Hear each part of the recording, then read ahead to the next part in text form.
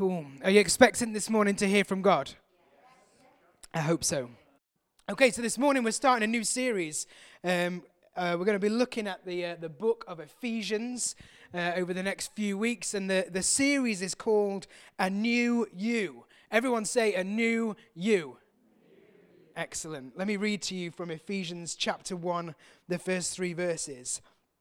Paul, an apostle of Christ Jesus by the will of God, to the saints who are in Ephesus and are faithful in Christ Jesus, grace to you and peace from God our Father and the Lord Jesus Christ. Blessed be the God and Father of our Lord Jesus Christ, who has blessed us in Christ Jesus with every spiritual blessing in the heavenly places. You have been blessed with every spiritual blessing in the heavenly places. Is that good? That's incredible. Amazing. Why don't we pray? Father God, we just praise you and thank you that you have blessed us with such great blessings. And I pray that over the next few weeks as we work through Ephesians, that you will reveal to us just what that really means. And I pray that you will plant that message in our hearts so that we can begin to live in the new life that you have provided for us in Jesus' name. And everyone said, Amen. Well, in the Filmer household, Christmas came early, and I say the Filmer household just for me. I got a brand new iPhone. I'm going to boast about this for a little bit. I have never had the latest phone, ever. And I'm always envious, and I know you shouldn't be envious, but I'm always envious of people who have the latest phone. And if I'm honest, it's not technically the latest. There's a slightly better one that I couldn't afford, but I'm going to say it's the latest phone, the iPhone 11. So I'm very excited to have the latest phone. And you know, it's a real experience with Apple. Those of you Apple users in the house, yes, some of you, I'm an Apple user, definitely. I'm an evangelist for Apple. Go and get yourself an iPhone, ditch the Android. It's so much better.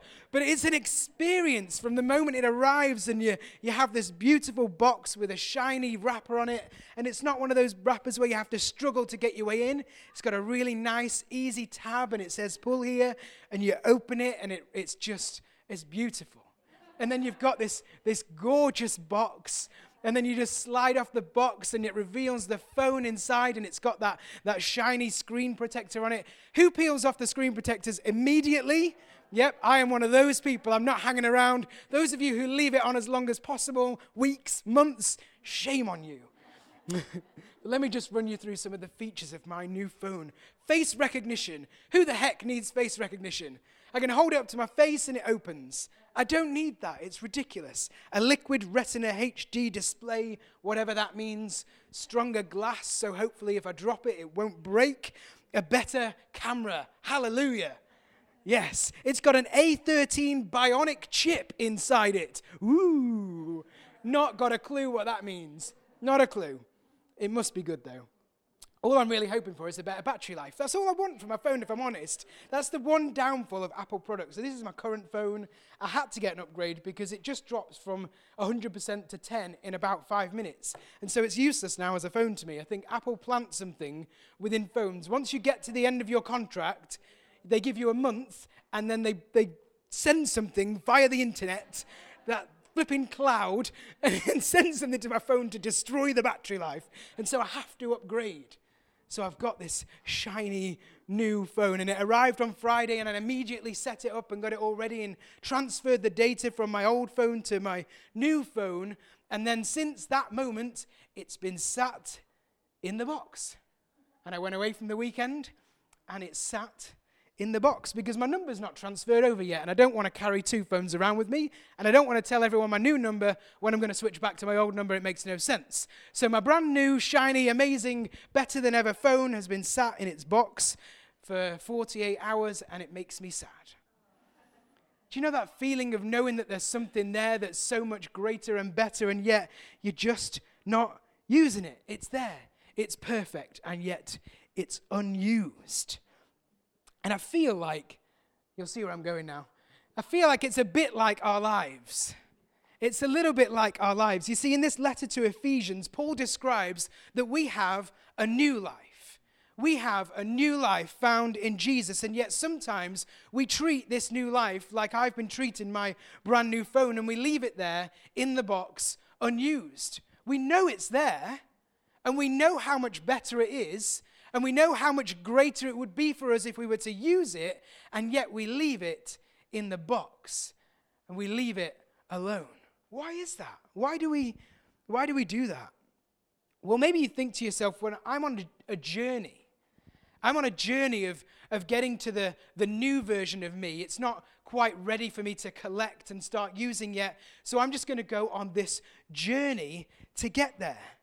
But my Bible says, therefore, if anyone is in Christ, he is a new creation. Not he has a new creation to attain to at some point in the future, but at that moment when you accept Jesus into your life, you are a new creation. The old has passed away, behold, the new has come. We are a new creation. In that very moment when we accept Jesus into our lives, we have that brand new, shiny life. And yet we leave it in the box. I think the reality is that there's a lot of us here who realize that there is a new life waiting for us. We realize that we are a new creation, and yet we act as though we're our old selves. We live like we're our old selves. We talk like we're our old selves, and we love like we're our old selves. But in fact, you are a new you. You're a new you. And I think sometimes we just need to remind ourselves of that fact. Say, I am a new me. Come on. So I hope and pray that over the next few weeks, as we spend a bit of time looking through the book of Ephesians, that we'll be reminded of the fact that we are a new version of us. We don't need to wait until we've gone on this journey to get there. We don't need to make our way through trials and tribulations and struggles to become and to attain to the new us. Right now, in this moment, we can start to live like the new me. Does that sound good? I hope so. So if you're here this morning and you don't know Jesus, well, you're about to get a great insight into the window of what your life could look like if you accepted Jesus into your life, if you consider trusting in him, because we're going to be talking about this new identity, this new life, this new you that comes from the very moment you accept Jesus as your Lord and Savior. So other than an increased battery life, which I desperately need, it also comes with a much better phone, a much better camera, sorry. In fact, I was reading up on some of the stats. It's got a dual lens, the super one, the one that I've not quite got to, the Pro, that's got a triple lens. 3 cameras in one. But this one's got a dual lens, ultra wide angle lens. Those of you who've got an iPhone but not the latest one, you'll be able to take slow-mo videos. But this camera has slow-mo in the front-facing camera, so I can take slow-mo selfies, or slow-fies, as apparently they're being called. Why you would want to do that, I don't know, but I can take a slow-fee. Is there anyone here who takes way too many pictures? I know my mother-in-law does. You know, we take pictures, don't we? We just take so many pictures, and then we almost never look at them. Anyone go to a bonfire display, a firework display this past week? I know that there's people out there who will have recorded on their phones the entire display, and you know full well they are never going to watch it. And yet, for some reason, we're there, watching it through a screen instead of real life. But these cameras that we've got on our phones, they've got all these different options of photos that we can take, whether it's the slow-mo or the wide angle or whatever it is, and including the panoramic. And in fact, one of the scholars that I was reading up on described the book of Ephesians as a panoramic view of the Christian faith. It's this wide-angle lens view of what it means to be a Christian. In fact, another guy described it as a 30,000-foot perspective on what Jesus accomplished for us as a believer. So over the next few weeks, we're going to get this big picture view. We're going to get this bird's eye view, this panoramic view of what it means to be a Christian, of what it looks like to be the new version of you. And another guy described it as a breathtaking view of the entire Christian landscape. I'm hoping that our breath is going to be taken away as we delve in to this letter. So I think that what you can gather from these descriptions that these scholars have given to the book of Ephesians is that actually it has quite an important message within it. There's something in here that we need to be taking note of. These scholars aren't just giving it these grandeur titles for no reason. There's something within this letter that Paul penned to the church in Ephesus that is really important. And this book is only 6 chapters. That's why I like it. It's short, it's snappy, it's straight to the point. And the first 3 chapters are quite theological, and then the second 3, Paul gets a bit practical in his messages, which is great. So Paul's writing this letter to the church in Ephesus. He's in prison, and he's writing to the church in Ephesus, or modern day Turkey, with the intention that it doesn't just go to them. So he opens the letter that he's writing to the church in Ephesus, but actually he's got the intention that it won't just hit that one church, but that actually it'll become a circular message. And they'll take this letter, they'll read it, they'll let it penetrate their soul and impact the way they live their lives, but then they'll pass it on to those around them. And this message, this letter, this important information that Paul's got to share with the new church will get passed around and hopefully advance the kingdom of God internationally, globally, across the world. So that's his intention when he's writing this letter. And in fact, we see it referenced in Acts that this message that Paul sends to the church in Ephesus made its way far and wide. They indeed passed it around to other churches. And in fact, the church in Ephesus became this evangelistic hub, if you like, to spread the good news and the gospel of Jesus Christ to impact most of Asia. So this letter that Paul wrote that he sent to this one church then became the pinnacle and the driving point to help to convert most of Asia. So this letter is hugely important. And just to give you a little bit of context to what he was kind of writing into. So he spent some time in Ephesus and he kind of established the church, but then he was a missionary. So he was going around and he was traveling and he was visiting other nations.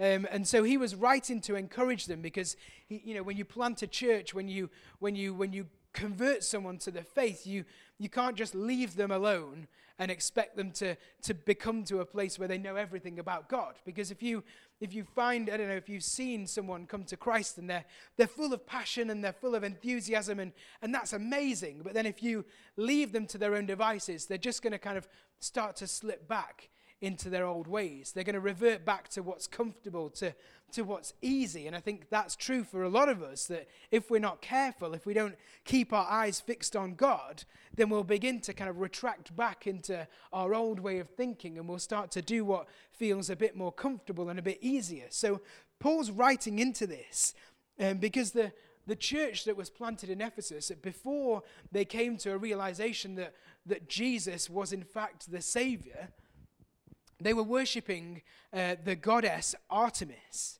And they would worship this statue of the goddess, and they would be involved in all kinds of occult and magic and all kinds of stuff like that was not good for them. And so Paul was writing into that. And in fact, this goddess Artemis was quite an authoritative goddess in their eyes. They'd created this image of this goddess, and they worshipped her. And they believed that if they didn't kind of achieve or attain to the standards that were set by this faith, by this culture of worshipping the goddess Artemis, that they would be punished for their wrongdoing. They would be punished, and they would be in trouble for not meeting the needs and the requirements that were set in that faith. And so coming out of that and coming to a realization that actually Jesus was the Savior, and that the God who created the heavens and the earth was in fact the God.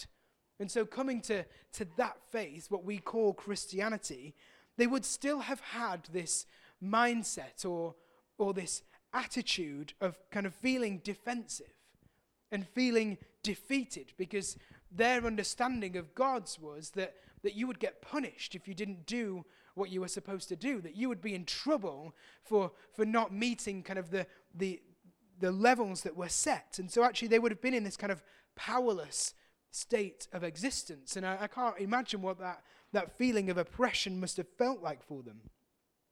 So Paul was writing into this situation to try and encourage them to change that mindset, to shift them from this feeling of fear. And not that we shouldn't have a fear of God. Don't hear what I'm not saying. We absolutely need to understand the majesty of God and that he is all-powerful. But he is a loving God. His primary message is love. But these gods that they were worshipping were not gods of love. So he was trying to take them out of that mindset and introduce them to this new identity that was theirs in Christ. They were, at that moment when they accepted Jesus into their lives, they became the new you that we're talking about. And yet, it perhaps was still in the box on the table, and they just needed to be nudged a little bit to start to unwrap it and start to take it out and experience what it was like and what it could be. Eugene Peterson says that the book of Ephesians is Paul exploring the glory of God that gives the church its unique identity. You see, the church of God has a unique identity. We as Christians have a unique identity. We look different to other people, and we should look different to other people because we're filled with the power and the presence and the love of God. And so that should make us look different to other people. And so what Paul is doing here is he's telling the people of Ephesus who would be key in evangelizing to most of Asia, this is who you are. Let me just remind you, in case you've forgotten since I was last with you, this is who you are. This is how you should be living. This is what your lives should look like when you start to live in the new version of you. This is what it looks like. You see, God has gifted us with a new life. We just need to take it out of the box. We just need to take it out of the box. And so I want to live like the new me. And I don't know about you, but I hope that you want to live like the new you that is right there available to you. And I pray that any fear that might be in your life, that any expectation of negativity that you deserve. I think there's people here that feel like they deserve bad things happening to them because that's maybe a life that they've lived. But that's what Paul was writing into. You don't deserve to be punished because our God is a God of love. And he doesn't want to bring down his fist and punish you for messing up. He wants to bring down his arms of love and let you know that you are loved by him. You are not punished, but you are forgiven.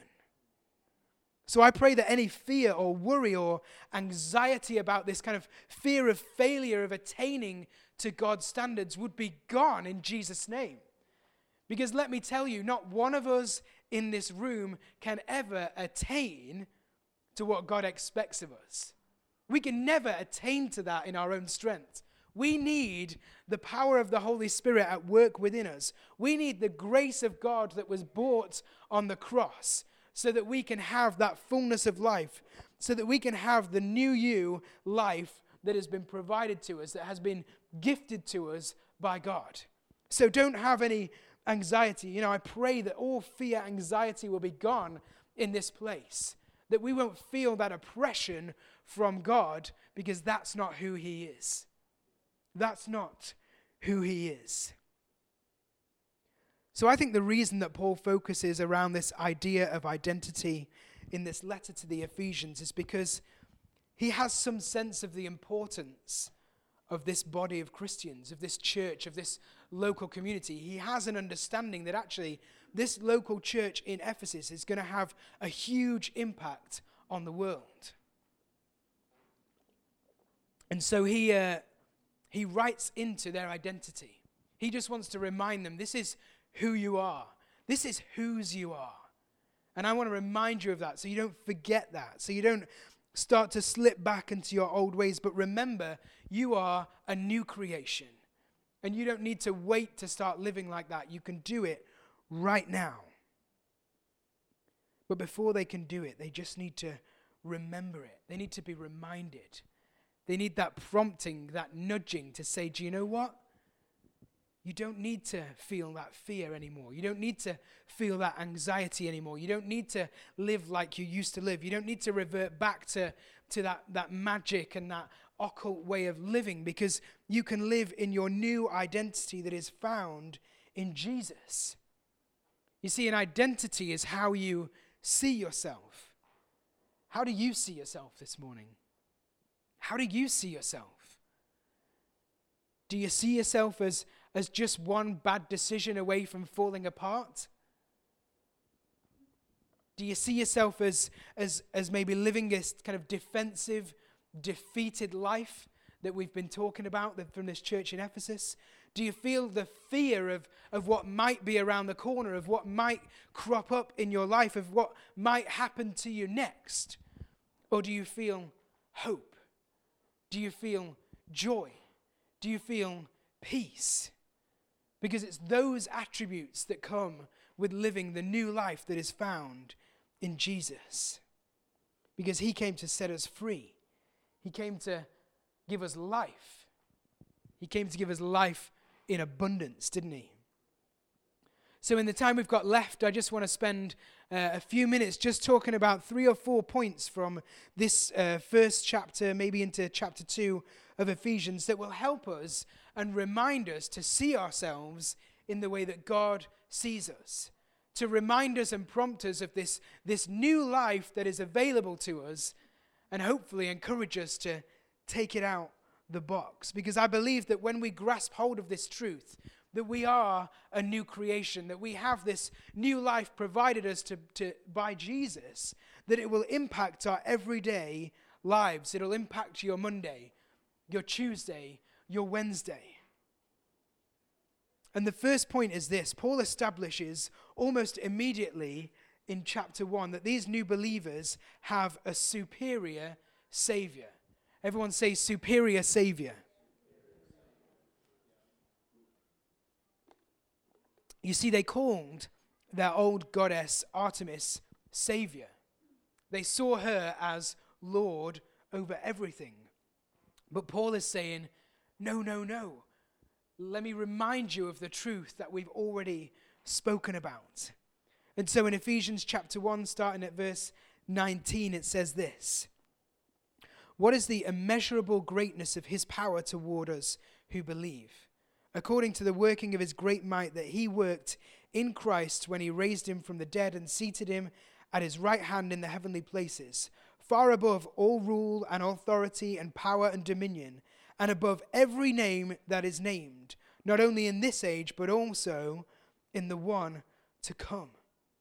You see, Paul is making it abundantly clear that they may have thought they found a savior in the goddess Artemis, but they may have thought they found a savior and a lord in their ways of magic and divination, of whatever else that they were into. But Paul is saying, here is the true God. That what you've known in the past was false. What you've known in the past was lies. And that the reality is that you will never find a savior. You will never find anyone more mighty or more powerful than Jesus Christ in this age or in the age to come. There is no power, there is no dominion, there is no authority greater than the God, than the King of Kings, than the Lord of Lords. This is our God. Let me just remind you of that fact, because he is a superior Savior. He's a superior Savior. He's bigger, he's better, he's stronger, he's more powerful than any God you may have ever known. And I want us to just understand this morning that a God in our lives doesn't necessarily need to be a golden statue. Do you know, for us, sometimes things like money or power or relationships or status can become gods in our lives. Drink and drugs and all kinds of things that are bad to us. Anything that we put above God in our lives can become a god to us. And so this message from Paul is as relevant to us today as it was to them, because anything that we think is better than God is not. Because there is no power, no dominion, no authority greater than our God. Because if you serve the God, the King of Kings, the Lord of Lords, the maker of the heavens and the earth, then you are secure, you're safe. Because he's reliable, he's trustworthy, he's got you. You can find rest and peace and ease in him. This rest and peace that makes no sense to us. You can find that in him. So now we have the opportunity to change our mindsets, to remember that actually the God that we serve is all-powerful and is almighty and is all-knowing and is all peace and rest and everything that we could possibly need. He is it. You don't need to look anymore. We've found it in Christ. So let that sink into your hearts. Let that sink into your spirit so that you can begin to change the way you live your life. And I think we need to be reminded of that even daily, because we can be drawn back to our old selves.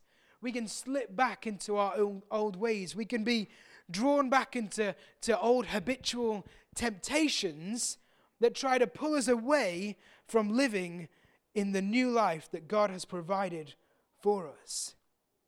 You know, when we say the best is yet to come, that phrase that keeps cropping up, when we say the best is yet to come, you can believe it, because when you serve the God, he really does have the best for you in your future. He wants the best for you as you step forward in his truth. You can begin to expect good things in your life because we believe that God is good and that he wants that for us. And even when bad things happen, even when we come against difficult situations, that doesn't change the fact that we have a reliable and trustworthy God that we can have faith in, even in the middle of circumstances that make no sense to us. Even when we're struggling and we're battling and we're confused about what's going on in our situation and in our lives, we can still hold strong to the truth that God is good. So Paul, in his letter, is trying to remind this church, don't forget who you are. Don't forget this new life that has been provided to you by God. Don't leave it in the box. Don't leave it in its wrapper.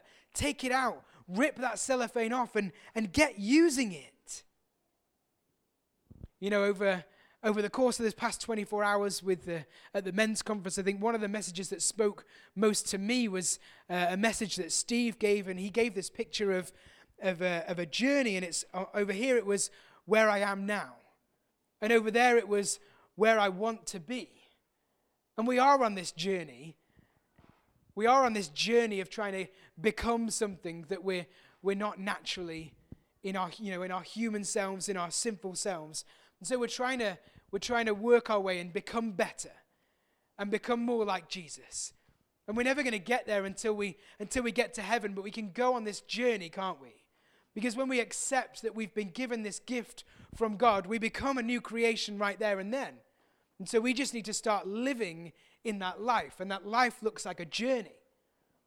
But the thing that spoke to me was that actually as we go on that journey and we take a step forward, and we take another step forward, that actually when we get somewhere in the middle and something comes against us, some devastation hits, or we lose our job, or we get hit with a bill that we can't afford, or whatever it is that comes up to try to knock us off that journey, the temptation is to slip back down the road and to fall back into your old ways and to fall back into what's comfortable and what feels easy and what feels safe. But the truth is that the journey is to get from here to there, and it's much easier to get to there the further we are down the journey. So what we need to do is hold our ground. What we need to do is hold our ground. We need to stand firm. So as we start on that journey, we accept Jesus into our lives, we peel off the wrapper of this new life that's been given to us, and we begin to take steps on this journey. But then things come against us, And in that moment, it's where we need to make the conscious decision to not slip back down to our old ways. To remember that actually I am a new creation. That this thing that I'm working towards, I've already received from God. That I'm going to stand firm. I'm going to hold the ground that I've already moved forward on. I'm not going to slip back. I'm going to stand here and work through this circumstance and situation with God by the power of the Holy Spirit, so that once I've come out the other side, I'm a little bit closer to my destination. Because I've not drifted back into my old ways. I've stood firm. I've kept hold of all the truths that I've learned over time. And sure, this thing's come against me and it's tried to knock me, but I've held firm in the truth and the knowledge of Jesus Christ, so that when you come out the other side of that circumstance, you can carry on your journey. And actually now I'm closer to that final destination because I've not allowed myself to slip back. You see, the reality is that the enemy is going to do everything in his power to stop you moving forward. He's going to do everything that he possibly can to take you right back to square one. Any fans of I'm a Celebrity in the house? That's going to start soon. I think maybe even today. Is it next Sunday? I don't know. Anyway, the final challenge from memory that they face is this walkway where they have to basically climb this giant slip and slide to get to the top. And every few minutes, there's this pound of water and slime and stuff is thrown at them. But they need to stand firm and hold their place. Because if they allow all this stuff to knock them back down to the starting point, they're going to have to struggle their way back up to where they'd even got to before their trouble hit. So when those troubles come, we've got to grab onto some truth. Grab onto some brothers and sisters in Christ that can help to hold you there. They can hold you firm so that you don't slide back down to the starting point, but that you remain in that place. So once the barrage of trouble has subsided, you can carry on that journey, but you're a little bit further ahead. You see, the devil and the enemy, he's got schemes and plans and all kinds of temptations and lies that he's going to throw at you to get you back to where you started. But that's not the life that God's got for you. In Isaiah it says that no weapon formed against you will prevail.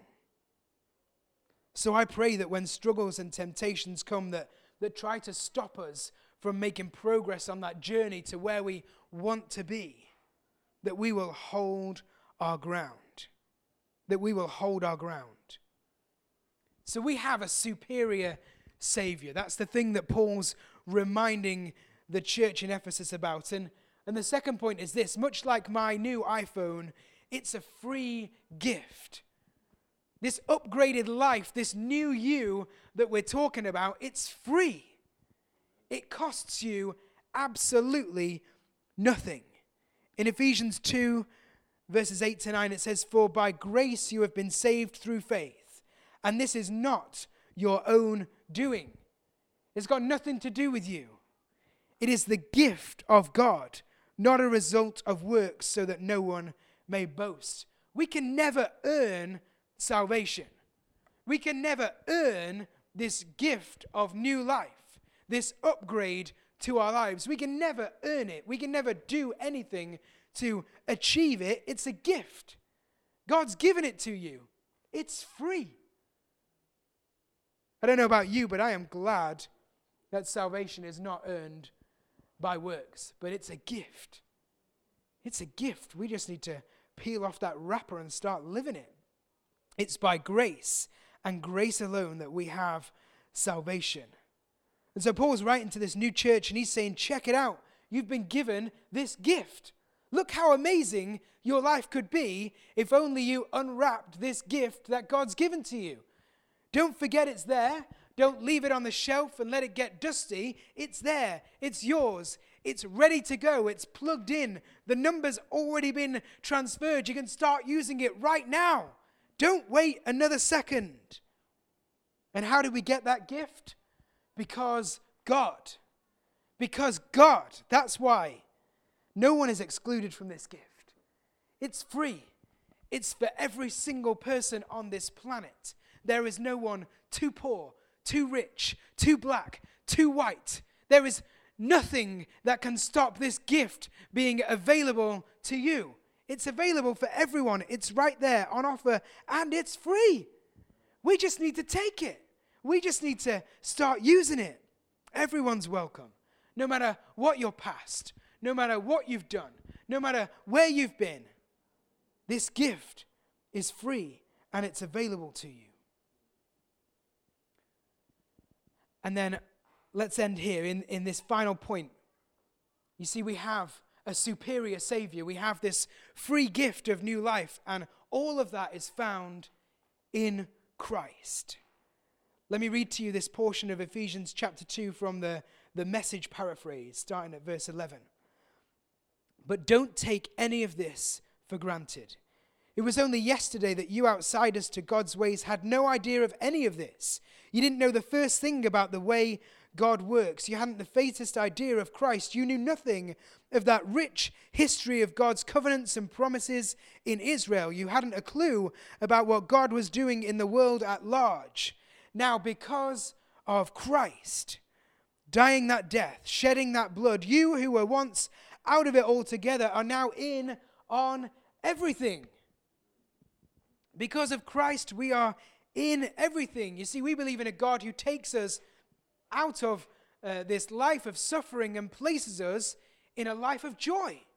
He takes the lonely out of that place of lonely, and he places them in a family of believers called the church. And then reading on, verse 14, the Messiah has made things up between us so that we're now together on this. Both non-Jewish outsiders and Jewish insiders. He's torn down the wall we used to keep each other at a distance. He repealed the law code that had become so clogged with footprints and footnotes that hindered more than it helped, and then he started over. Instead of continuing with two groups separated by centuries of animosity and suspicion, he created a new kind of human being, a new you, a fresh start for everybody. Our God is a God of reconciliation. He's a God of restoration. Verse 16, Christ brought us together through his death on the cross that got us to embrace, and that was the end of the hostility. You see, Christ came and he preached peace to you outsiders and peace to us insiders and treated us as equals, so made us equals. Through him, both we share the same Spirit and have equal access to the Father.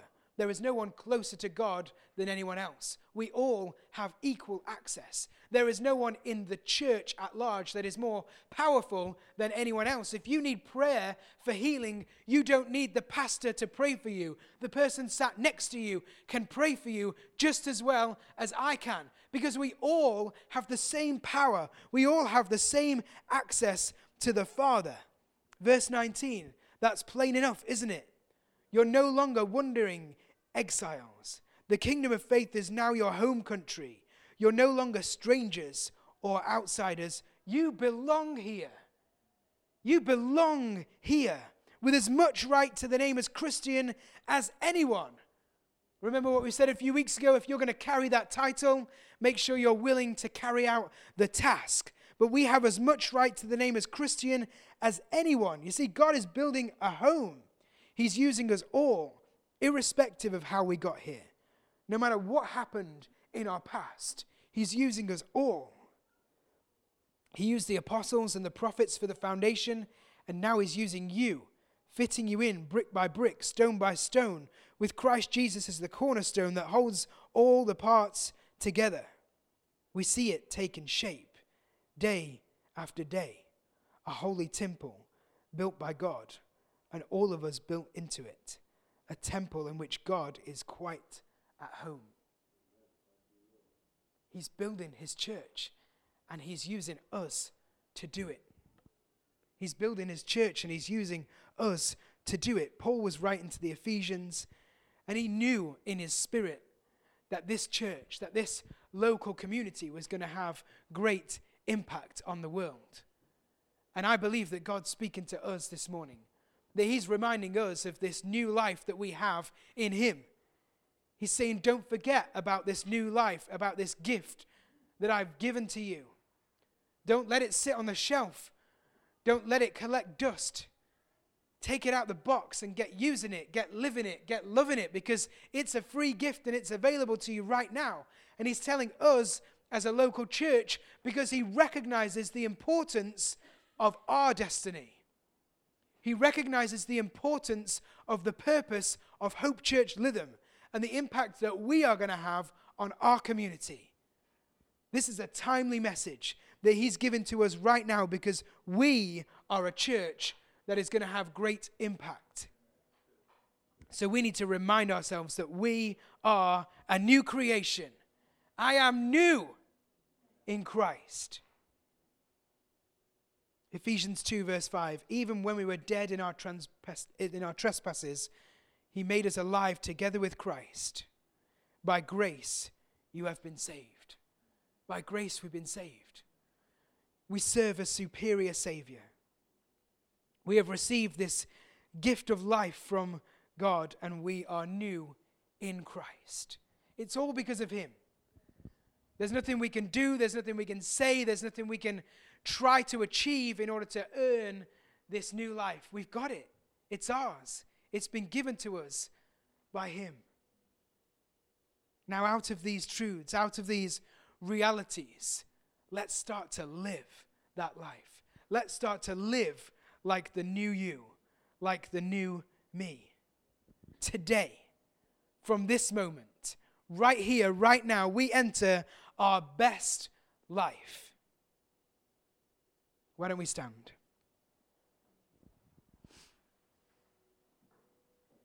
Father God, we thank you for this gift called salvation.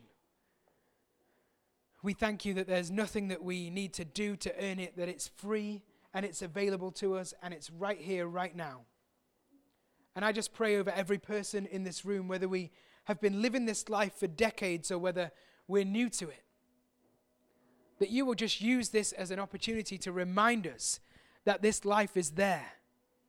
That this life is there and it's ready to go, and we don't need to wait until we're further down the journey to start living out this new life, to acknowledging the fact that we're no longer going to be under fear and anxiety of what's around the corner. That you are not a God who pours out punishment when we mess up. That you are a God who pours out love on your people. And so I thank you for this message that you're speaking to us, and I pray that you will build something up within us as a local church, that we can begin to step out in the truth and the authority that actually you've got something big planned for Hope Church Lytham, and I am excited to see what that looks like. So we praise you and thank you for your goodness.